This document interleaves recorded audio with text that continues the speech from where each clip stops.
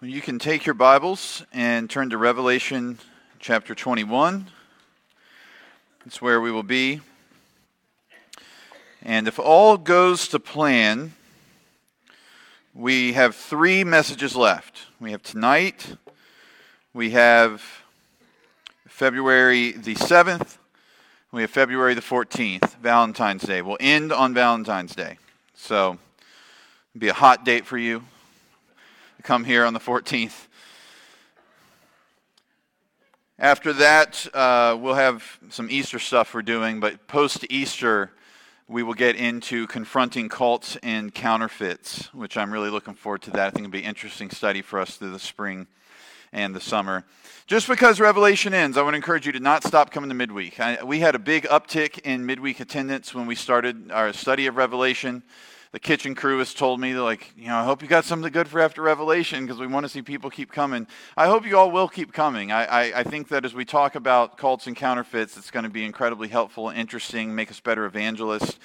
But beyond the teaching, it's just the gathering of the saints on Wednesday nights. It's that midweek re-energizing to go back out into the world, to not have to wait for just Sunday mornings. So I hope that you will continue to come and be a part of this here on Wednesday nights. The last time we were together in Revelation, we saw the new heaven and the new earth. The old was being wiped away. And behold, the new had come. No more tears, no more death, no more mourning, no more crying, no more pain. The former things had passed away. And creation received the redemption that it was groaning for. So we saw the new earth, and tonight we see who fills the new earth. Tonight we are not so much talking about a place, but we are talking about a people. We are talking about a beautiful bride who is wed to the beautiful bridegroom. Tonight we see the wife of Jesus. We see the new Jerusalem. We see the church. And as we go through this text, there's 5 observations that I want us to look at. Number 1, that the bride of Christ is the people of God. Secondly, that the bride of Christ is perfected by God. Thirdly, the bride of Christ reflects the pure beauty of God. The bride of Christ is protected by God. And lastly, the bride of Christ is in the presence of God. And so I'll read the passage, and then we will jump into it. Revelation 21, starting in verse 9. Then came one of the 7 angels who had the 7 bowls full of the 7 last plagues, and spoke to me, saying, Come, I will show you the bride, the wife of the Lamb. And he carried me away in the Spirit to a great high mountain, and showed me the holy city Jerusalem, coming down out of heaven from God, having the glory of God, its radiance like a most rare jewel, like a jasper clear as crystal. It had a great high wall with 12 gates, and at the gates 12 angels, and on the gates the names of the 12 tribes of the sons of Israel were inscribed. On the east 3 gates, on the north 3 gates, on the south 3 gates, and on the west 3 gates. And the wall of the city had 12 foundations, and on them were the 12 names of the 12 apostles of the Lamb. And the one who spoke with me had a measuring rod of gold to measure the city and its gates and walls. The city lies 4 and its length the same as its width. And he measured the city with his rod, 12,000 stadia. Its length and width and height are equal. He also measured its wall 144 cubits by human measurement, which is also an angel's measurement. The wall was built of jasper, while the city was pure gold like clear glass. The foundations of the wall of the city were adorned with every kind of jewel. The first was jasper, the second sapphire, the third agate, the fourth emerald, the fifth onyx, the sixth carnelian, the 7th chrysolite, the 8th beryl, the 9th topaz, the 10th chrysoprase, the 11th I keep messing up this one whenever I'm trying to go through this text. Jacinth, and the 12th amethyst. And the 12 gates were 12 pearls, each of the gates made of a single pearl. And the street of the city was pure gold like transparent glass. And I saw no temple in the city, for its temple is the Lord God, the Almighty, and the Lamb. And the city has no need of sun or moon to shine on it, for the glory of God gives its light, and its lamp is the Lamb. By its light will the nations walk, and the kings of the earth will bring their glory into it. And its gates will never be shut by day, and there will be no night there.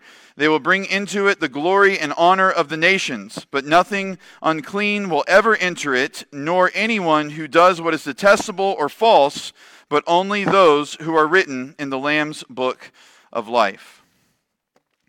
There are some who read this passage of Scripture and they understand it to be literal.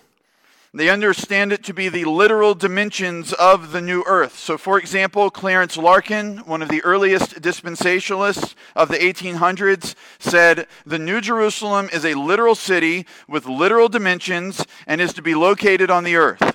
It is not a symbol of the church, but is the abode of the church." Dr. John MacArthur, another very famous dispensationalist, says that the New Jerusalem is the capital city of heaven. These are brothers, but I believe that they are mistaken for a number of reasons. First of all, Revelation is a book of apocalypse written in the genre of Jewish apocalyptic literature, and as we have seen throughout, the nature of the book of Revelation is symbolic. It's pictures and numbers and animals which act as symbols, telling us about real things, telling us about the reality of how things have been and how they are and how they ultimately will be. Secondly, the size and the scale of the city in this passage are described to us in numbers that are significant and have been significant throughout the book of Revelation. So, for example, you have the number 12, which is God's perfect number for his people, all over this passage. The number 10, which represents a multitude from a human perspective, is heavily involved in the measurements of the New Jerusalem.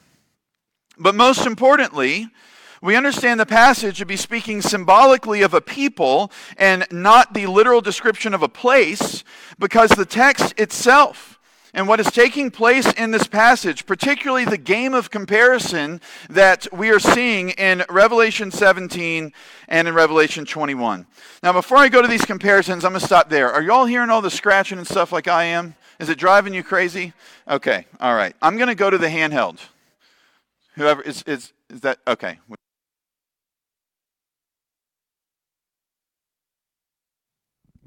Okay, felt like a DJ there for a second. So, consider what we see in these verses with me. Revelation 17:1. Then one of the seven angels who had the seven bowls came and said to me, "Come, I will show you the judgment of the great prostitute who is seated on many waters." We go to Revelation 21:9. Then came one of the seven angels who had the seven bowls full of the seven last plagues and spoke to me, saying, "Come, I will show you the bride, the wife of the Lamb." You don't need to go to seminary and you don't need to know Greek to pick up on the parallel that is there. And then it just continues. In chapter 17, John is carried to a lookout point. So 17:3, and he carried me away in the spirit into a wilderness. And I saw a woman sitting on a scarlet beast that was full of blasphemous names, and it had 7 heads and 10 horns. So he sees the harlot of Babylon in the wilderness. The wilderness represents the world, the former age. She filled up the world. Revelation 21:10, and he carried me away in the spirit to a great high mountain, not the wilderness, but a great high mountain, and showed me the holy city, Jerusalem, coming down out of heaven from God. So John, not in the wilderness now he's on a high mountain. That's where he needs to be in order to see the woman of heaven, not the woman of the world, but the woman of heaven descending. The harlot is adorned with jewelry and the clothing of the world in Revelation 17:4. The woman was arrayed in purple and scarlet and adorned with gold and jewels and pearls, holding in her hand a golden cup full of abominations and the impurities of her sexual immorality. The bride, called the New Jerusalem, is adorned with the glory of God. Verse 11 of chapter 21, having the glory of God, its radiance like a most rare jewel, like jasper, clear as crystal. At the end of each vision, the angel confirms what John has seen in the visions is true. 19:9, and the angel said to me, "Write this, blessed are those who are invited to the marriage supper of the Lamb." And he said to me, "These are the true words of God." You go to 22, verse 6, which we'll cover the next time we're together, Lord willing. And he said to me, these words are trustworthy and true, and the Lord, the God of the spirits of the prophets, has sent his angel to show his servants what must soon take place. And in each case, after the truth is confirmed, you have John falling down at the feet of the angel and receiving a rebuke. In 19:10, then I fell down at his feet to worship him, but he said to me, you must not do that. I am a fellow servant with you and your brothers who hold to the testimony of Jesus. Worship God, for the testimony of Jesus is the spirit of prophecy. 22, verses 8 and 9. I, John, am the one who heard and saw these things. And when I heard and saw them, I fell down to worship at the feet of the angel who showed them to me. But he said to me, you must not do that.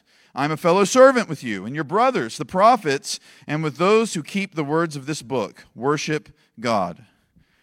These clear parallels show us that just as Babylon the harlot symbolized the world and everyone in it who rebels against the Lord and refuses to worship him, the New Jerusalem then is the bride of Christ, a symbol for the people of God who love the Lord, do not rebel against him, and will dwell with him forever. So this is our first point tonight if you're taking notes, our first observation. The bride of Christ is the people of God. The bride of Christ is the people of God. These parallels demonstrate this to us. So does the language that we see in verses 12 and 14. The city has a great high wall with 12 gates. And at the gates, 12 angels. And on the gates, the names of the 12 tribes of the sons of Israel are inscribed. On the east 3 gates, the north 3 gates, the south 3 gates, the west 3 gates. The wall of the city has 12 foundations, and on those foundations are the 12 names of the 12 apostles of the Lamb. 12 gates, 12 angels, 12 tribes inscribed, 12 foundations, 12 apostles. Do you think the Lord is trying to get a point across to John and to the rest of us? We have 12 gates, and each of the gates has the names of the 12 sons of the tribes of Israel inscribed on it.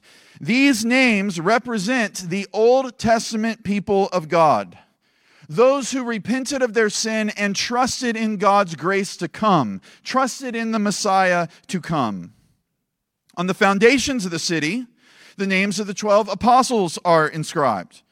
These names represent the New Testament people of God, those who have repented of their sin and trusted in God's grace that has already come, the Messiah who has already come. And together, they represent the one people of God. Together, they represent true Israel.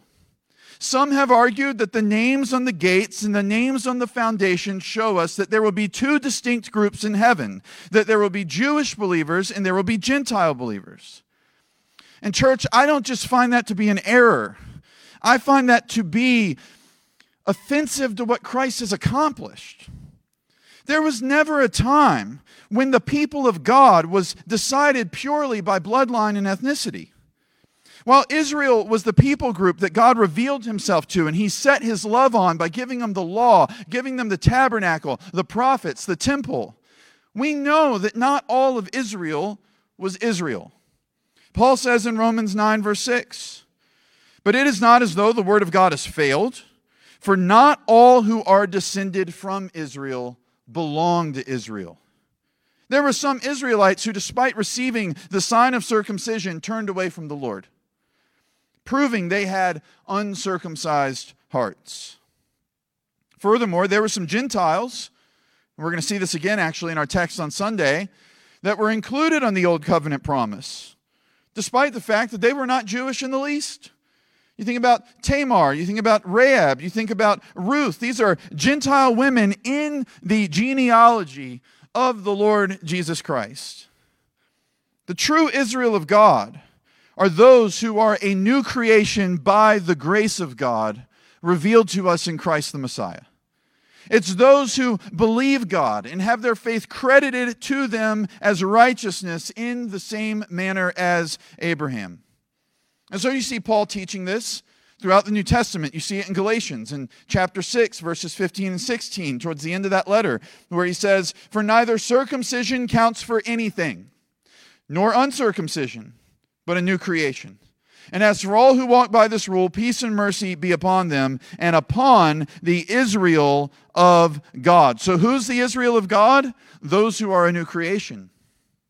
Galatians 3, verse 28, talking about the nature of the church. There is neither Jew nor Greek. There is neither slave nor free. There is no male and female, for you are all one. One in Christ Jesus. In just a few minutes, we'll see how there is no temple in the New Jerusalem. And that is because the entirety of the New Jerusalem is the temple. The whole people of God is the temple of God and will be forever. And he's building this temple right now, brick by brick, soul by soul, as his people are converted. Christ is the cornerstone, the apostles are the foundation. Ephesians 2, verses 19 and 20. So then, you are no longer strangers and aliens, but you are fellow citizens with the saints and the members of the household of God, built on the foundation of the apostles and prophets, Christ Jesus himself being the cornerstone. And in that temple, there is no dividing wall between Jew and Gentile. Verses 15 and 16 of Ephesians 2. Talks about how Jesus abolished the law of commandments expressed in ordinances that he might create in himself one new man in place of the two, so making peace and might reconcile us both to God in one body through the cross, thereby killing the hostility. If he has created in himself one new man in place of the two, why do we hold to a theology that keeps trying to create two men in place of the one? Instead of seeing a Jew and Gentile distinction in heaven, we should just see one people. The bride of Christ, made up of many nations, but one bride. Made up of people groups from every shore, but she's one kingdom. This is demonstrated in verse 24 when you see a myriad of the redeemed from every nation walking by the light of the Lord, the greatest of these redeemed people groups bringing their glory into the city. And they're laying the glory and the honor of the nations at the feet of Jesus, and he's the only one deserving of this sort of praise. It's a very diverse bride, but she's one bride, bringing her glory and honor to her bridegroom. She's the people of God, and she's perfect. She's perfect as her bridegroom is perfect, and we see this in our next observation. You'll notice she's coming down out of heaven from God. She's not like the harlot found in the wilderness of the world, riding around on Satan's beast. Instead, she comes from God. To even see her, John's got to go up to a high mountain. She is not a city that's filled with sin and rebellion like Babylon the harlot. She's a holy city. She's not born from below. She's born from above. She's a bride that has been called out of the world into covenant with God by the power of the Spirit. She is a bride that has been washed in the blood of Christ. That's who she is in principle. But as of right now, she's still being perfected. We're being sanctified by the Lord Jesus. We see this idea clearly in Ephesians 5, where Paul's talking about marriage, and he's talking about the manner in which a husband should love his wife. He should love her sacrificially. You should lead her with the word, the way that Christ loves the church and washes her with the water of the word. Paul says, husbands, love your wives as Christ loved the church and gave himself up for her, that he might sanctify her, having cleansed her by the washing of water with the word, so that he might present the church to himself in splendor, without spot or wrinkle or any such thing, that she might be holy and without blemish. So you see what Jesus is doing there. He is washing, he is sanctifying his church with the water of his word, so that on the day of her wedding, she will not just be perfect in principle, she will be perfect in reality. That she will be in splendor. She will have no spots, she will have no wrinkles, she will have no blemishes. She will be a pure bride, opposite of the harlot of Babylon. So that's our second point tonight. The bride of Christ is perfected by God. Hasn't happened yet.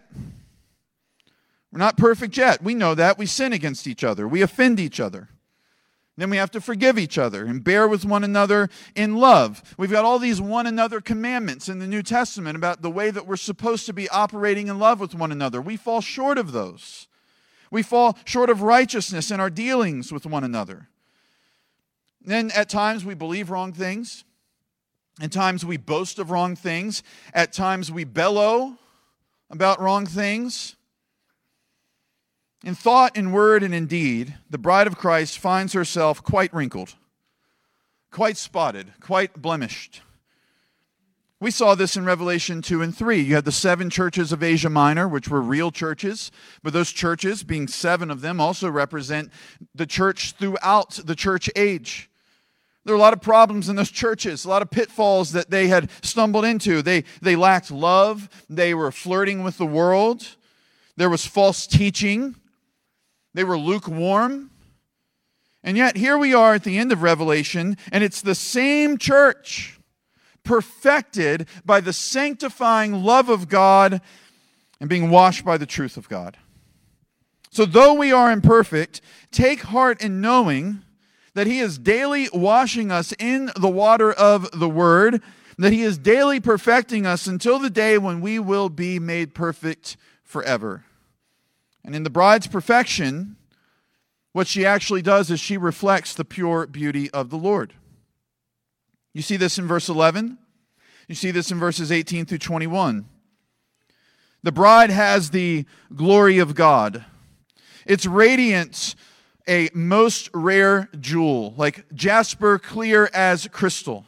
The walls of the New Jerusalem, which is the bride of Christ, is built with jasper, and the whole city is pure gold like clear glass. The foundations are adorned with every kind of jewel. The streets are like gold that is clear as glass. The gates are made of pearls. This is beautiful. So our third observation tonight. The bride of Christ reflects the pure beauty of God. It's the people of God being perfected by God. And the bride of Christ reflects the pure beauty of God and will forever.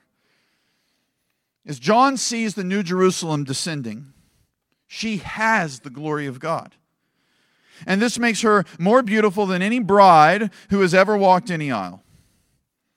I remember very little from my wedding day. The whole thing was pretty surreal. But I do remember the doors of the vestibule. It's what they call the little church lobby, right? The vestibule. So the vestibule opened up at Red Lane Baptist, and it was breathtaking. There was my bride. My father-in-law, not so much breathtaking. He looked fine in his suit. But I had heard rumors of my wife's beauty all day long. People would tell me, oh, you just wait till you see her. Just wait till you see her. Oh, she looks so beautiful. Just wait till you see her. And we were one of those couples. We did not see each other. We didn't even do the little hand-holding around the corner with the photograph, okay? We didn't do any of that. We stayed totally away from each other. I had talked to my dog more than I had talked to her that day. Like, I had not seen her. But then she came walking down that aisle with the makeup and the dress and the lipstick and the whole thing. And I took a mental picture to hang on to as long as my memory will hold up. And so I very much remember, not a lot, but I very much remember her. That being said, love my wife. Her radiance on that day has nothing on this. Nothing. The radiance of this bride is so beautiful that John stretches the use of human language to describe it. He starts describing the bride in ways that kind of break your brain. For instance, in verse 11, she has radiance like a most rare jewel, like jasper that's crystal clear. Now, here's the thing about jasper. It's a jewel that comes in a lot of colors. Most of the time it's reddish brown, but it can also be green, it could be yellow, it could be gray. But here's what it's never clear. It's an opaque jewel. And yet, the New Jerusalem is like jasper that is clear as crystal. Dennis Johnson says, John is straining the limits of his hearer's experience to try to communicate a beauty that lies beyond the capacity of the first earth. He's saying, I'm seeing a level of beauty here nobody's ever seen. You see it again in verse 18, where the city is like pure gold that is like clear glass. Talking about my wedding day, I'm getting my wedding ring resized right now. It is currently in the hands of Hellsberg Jewelers. And so they've got that thing, and they're supposed to get it back to me. It's a white gold ring, supposedly pure. I hope it is. And so they've got my ring, right? At no point as they handled it did they handle it like glass, because gold is not glass, and gold is not clear like glass. And yet, the city is described as pure gold like clear glass. Verse 21, the streets are described in the same way. So once again, John's describing a heavenly vision that breaks the boundaries of this former age. This is a new earth beauty, a new earth perfection being described that we are only left to imagine at this moment with our very limited minds. In verse 23, you see that the bride is a city of light. Light pervades the entire scene. Light covers every inch of the New Jerusalem. The people of God will forever be a people of light, just as they are a people of radiance. And all of this is because they have the glory of God. It is ours forever. Aside from the light and the jasper wall, we also see that the foundations of the wall have every kind of jewel. We have jasper mentioned again, sapphire, agate, emerald, onyx, carnelian, chrysolite, beryl, topaz, chrysoprase, and jacinth, which is the one that I keep getting hung up on, amethyst. Those jewels are hard to say. There is an interpretive significance to these jewels, though, that I will get to in a moment. But for now, I just want to say that these stones give you all the colors of the rainbow. It's the full spectrum of the rainbow with those jewels. You'll remember we've seen a rainbow before in the book of Revelation. Revelation 4, verse 3. And he who sat there had the appearance of jasper and carnelian, and around the throne was a rainbow that had the appearance of an emerald. This only confirms what John has said in chapter 21, verse 11, that the bride has the glory of God. The very glory we see at his throne in that heavenly worship scene in Revelation 4, the bride is now reflecting. At her very foundations, she is adorned with his beauty and will be forever. The perfected people of God are reflecting the pure beauty of God. You got the pearly gates, which have almost become a cartoon, a caricature in our Western minds. We imagine Peter standing there with a clipboard. I did imagine that when I was a kid. I used to think there was a long line to get into heaven, and you would get in that line and you would wait. And it was like the most anxious line you were ever going to be in your life.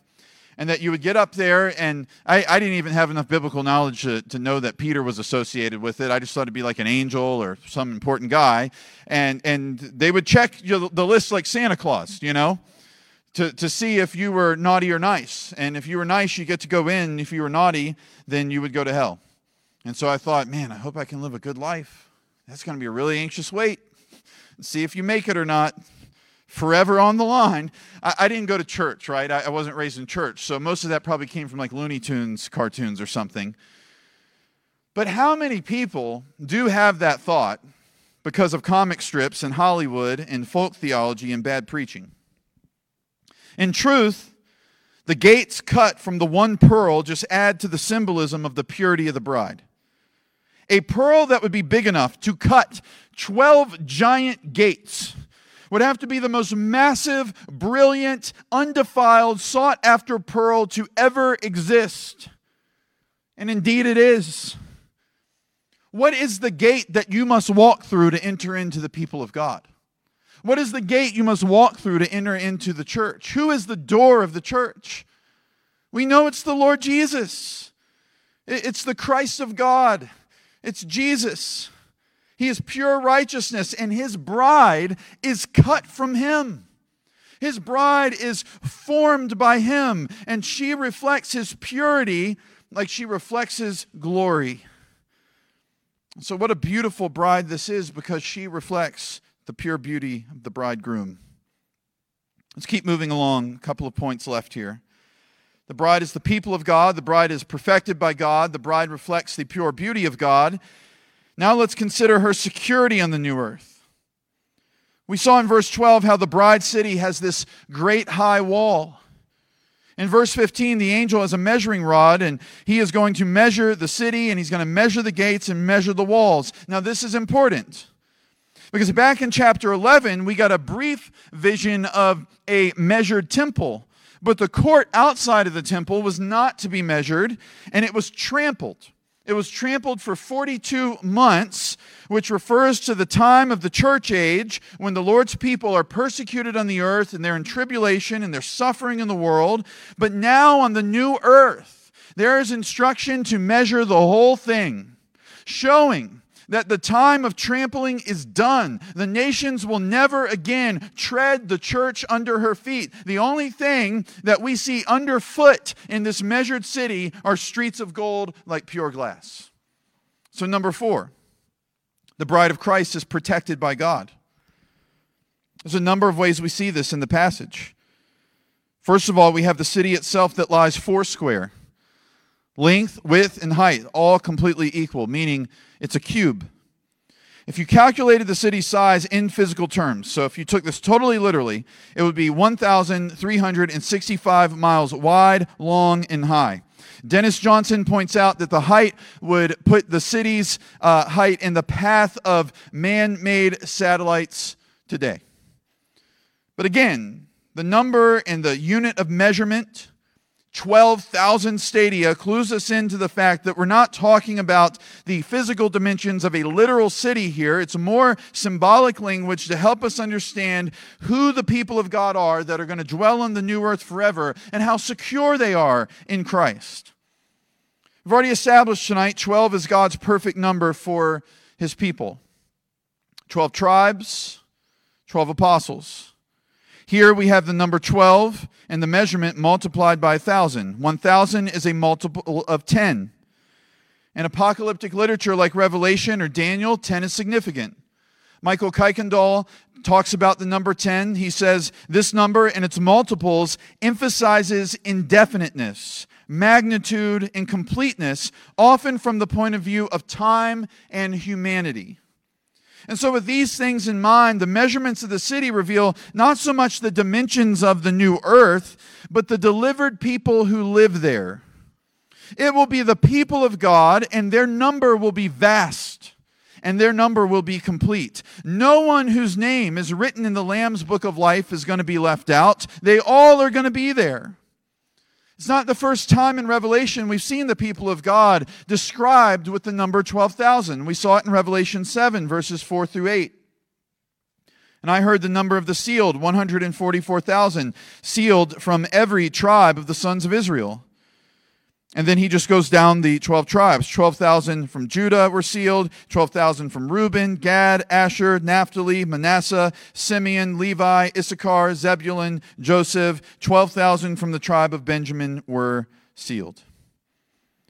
The walls of the bride city are measured 144 cubits thick.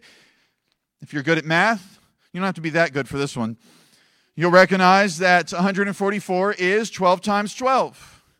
Old Testament people of God, New Testament people of God, multiplied together 144 cubits. Another hint that the vision of the New Jerusalem is the bride of Christ. The bride is the New Jerusalem.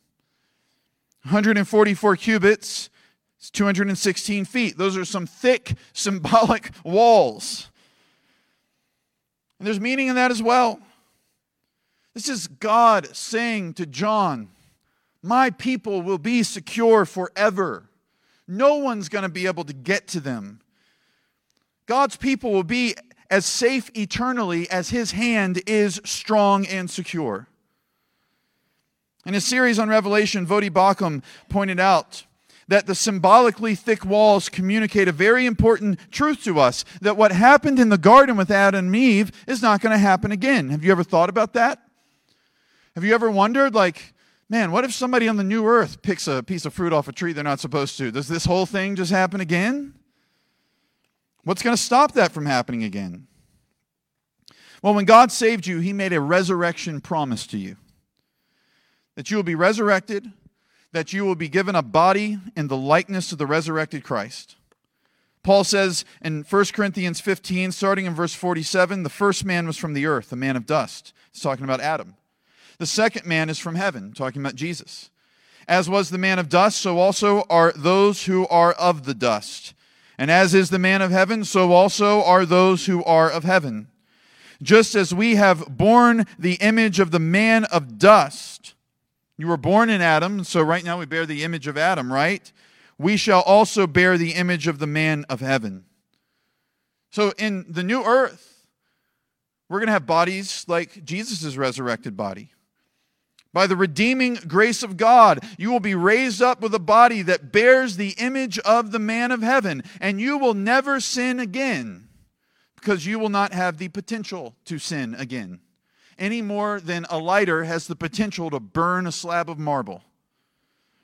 Voddie Baucham says the wall symbolizes a theological reality, that God has made a distinct, permanent separation between those who are His and those who are not.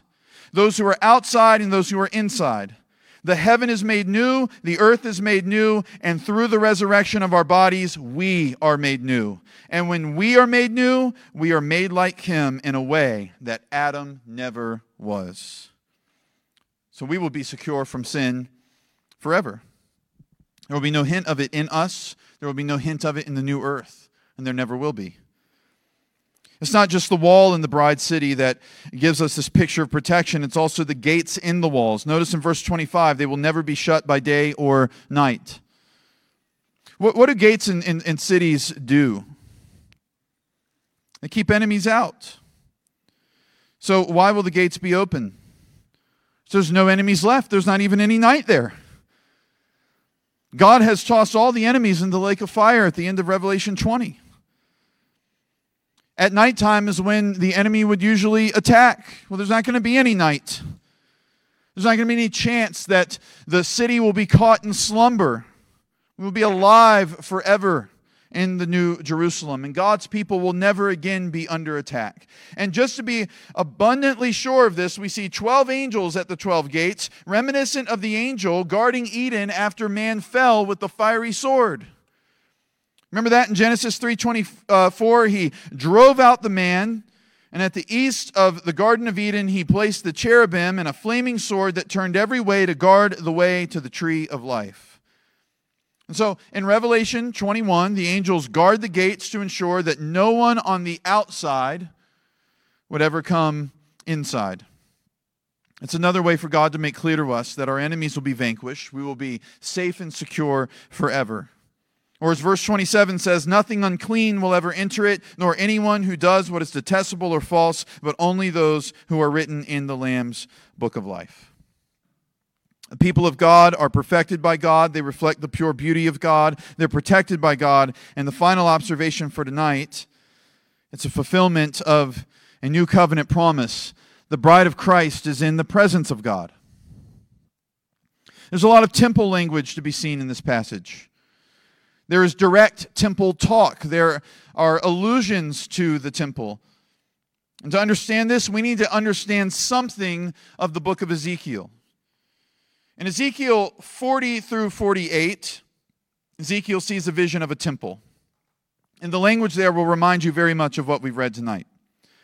Ezekiel 40 verse 2, in visions of God, He brought me to the land of Israel and set me down on a very high mountain, on which was a structure like a city to the south. So you have a temple like a city being viewed from a high mountain. Does this not sound familiar to us? Many people believe this is a physical temple yet to be built. They say that this temple must be built on the Temple Mount in Jerusalem sometime before or after the Lord Jesus returns. I take this to be a misunderstanding of the biblical text, a misunderstanding of Ezekiel's vision, and really the book of Ezekiel in general. The similarity in the language is indeed pointing to the building of another temple, but it's not a physical temple that's going to be built on the Temple Mount in Jerusalem. It's the spiritual temple of the people of God. Just like the bride city in Revelation 21, Ezekiel's temple is measured. Ezekiel's temple has an impenetrable wall. Ezekiel was seeing what John was seeing. Not the building of a literal structure, but of a spiritual people. In Ezekiel's book of prophecy, he sees the glory of the Lord leave the temple in chapters 8 through 11 as judgment on Israel. But there's hope. In chapter 36, a new covenant is promised. In chapter 37, a valley of dry bones is coming to life. And then he sees a picture of the new covenant people of God being built in the metaphor of a temple in chapters 40 through 48. There are so many more parallels between Revelation 21 and 22, but we just don't have time tonight. And I hope we have a little bit more time for it the next time we're together. But as we get into Revelation 21, 9 through 27, and we read this passage we're studying tonight, you notice that there is no temple inside of the city. Why? Because the whole city's the temple. Because the people of God are the temple of God forever and ever on the new earth. This is no less than what God promised to us through the prophet Jeremiah. Jeremiah 31:33, "For this is the covenant that I will make with the house of Israel after those days, declares the Lord. I will put my law within them, and I will write it on their hearts, and I will be their God, and they shall be my people." It's what we saw in 21 verse 3. "And I heard a loud voice from the throne saying, Behold, the dwelling place of God is with man. He will dwell with them, and they will be his people, and God himself will be with them as their God." Remember how the city is a perfect cube?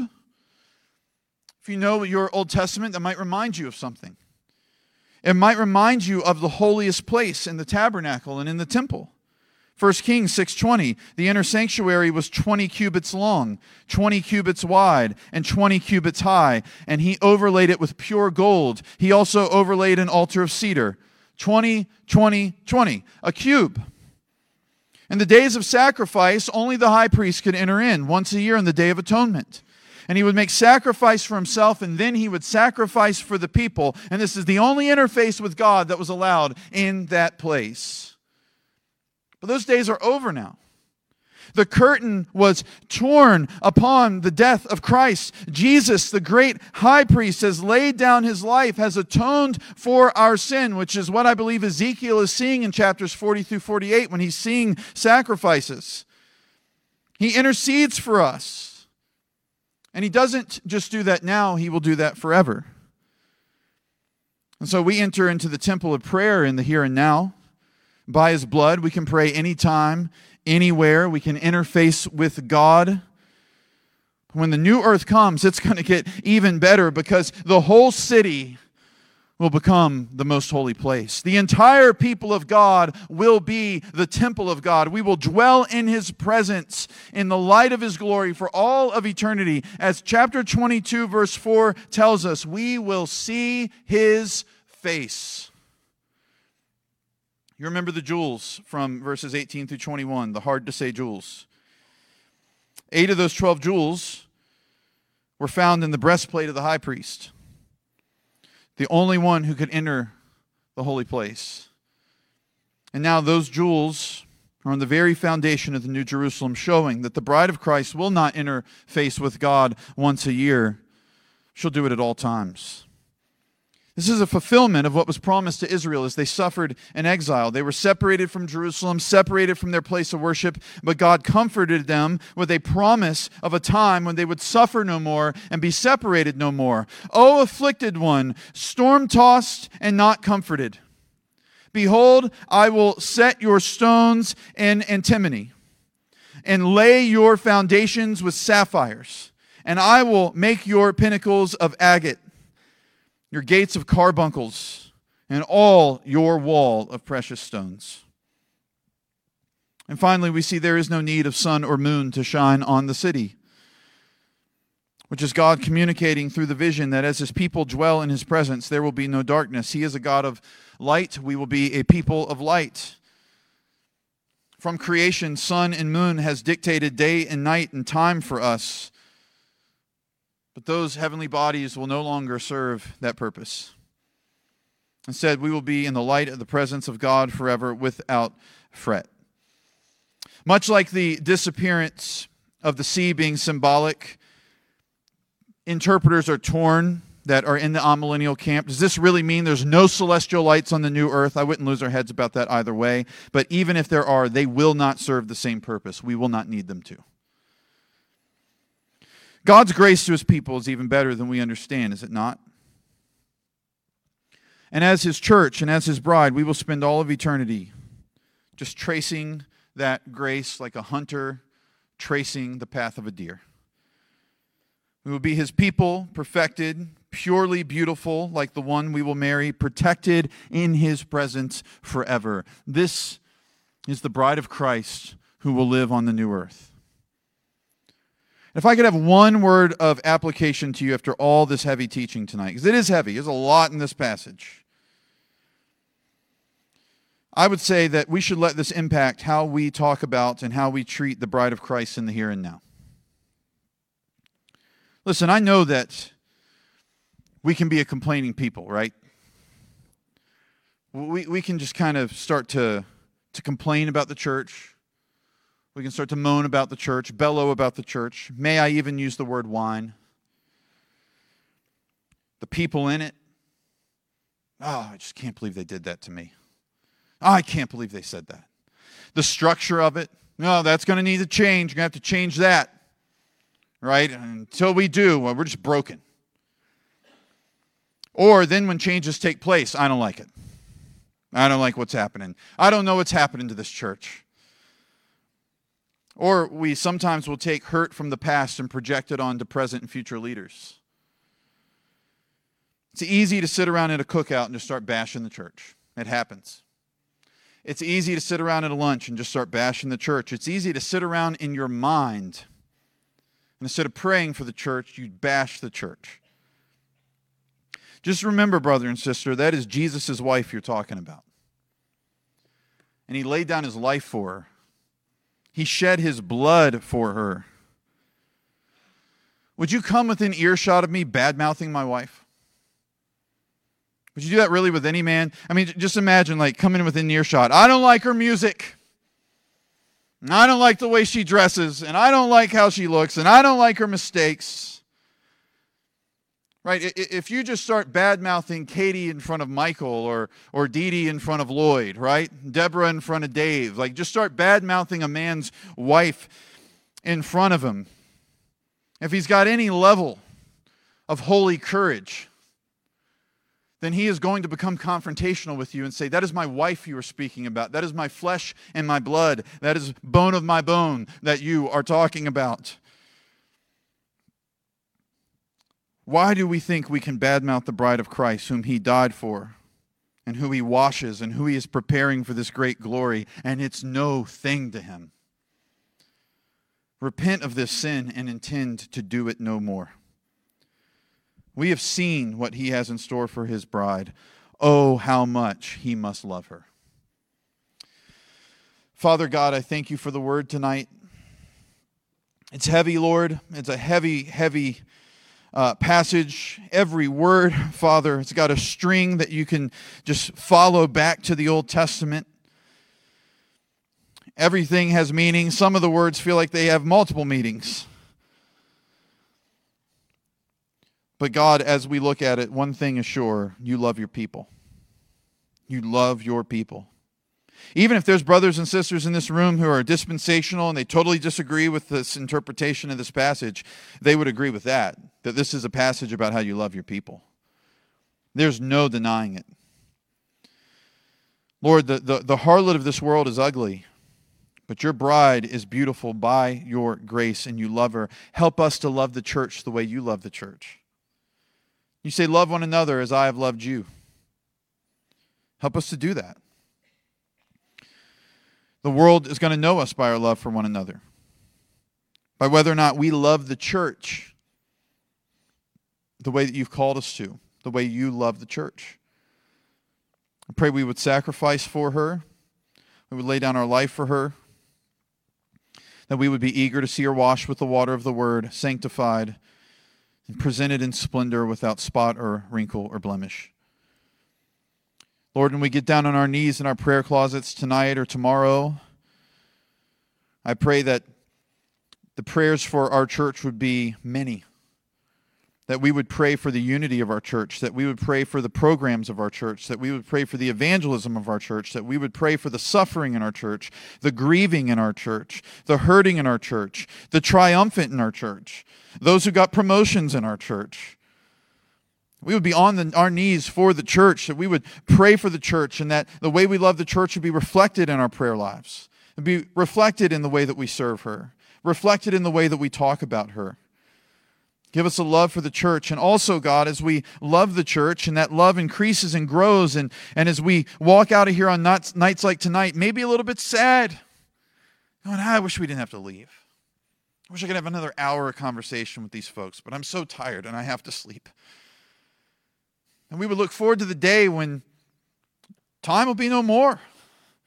We'll literally have all the time in the world.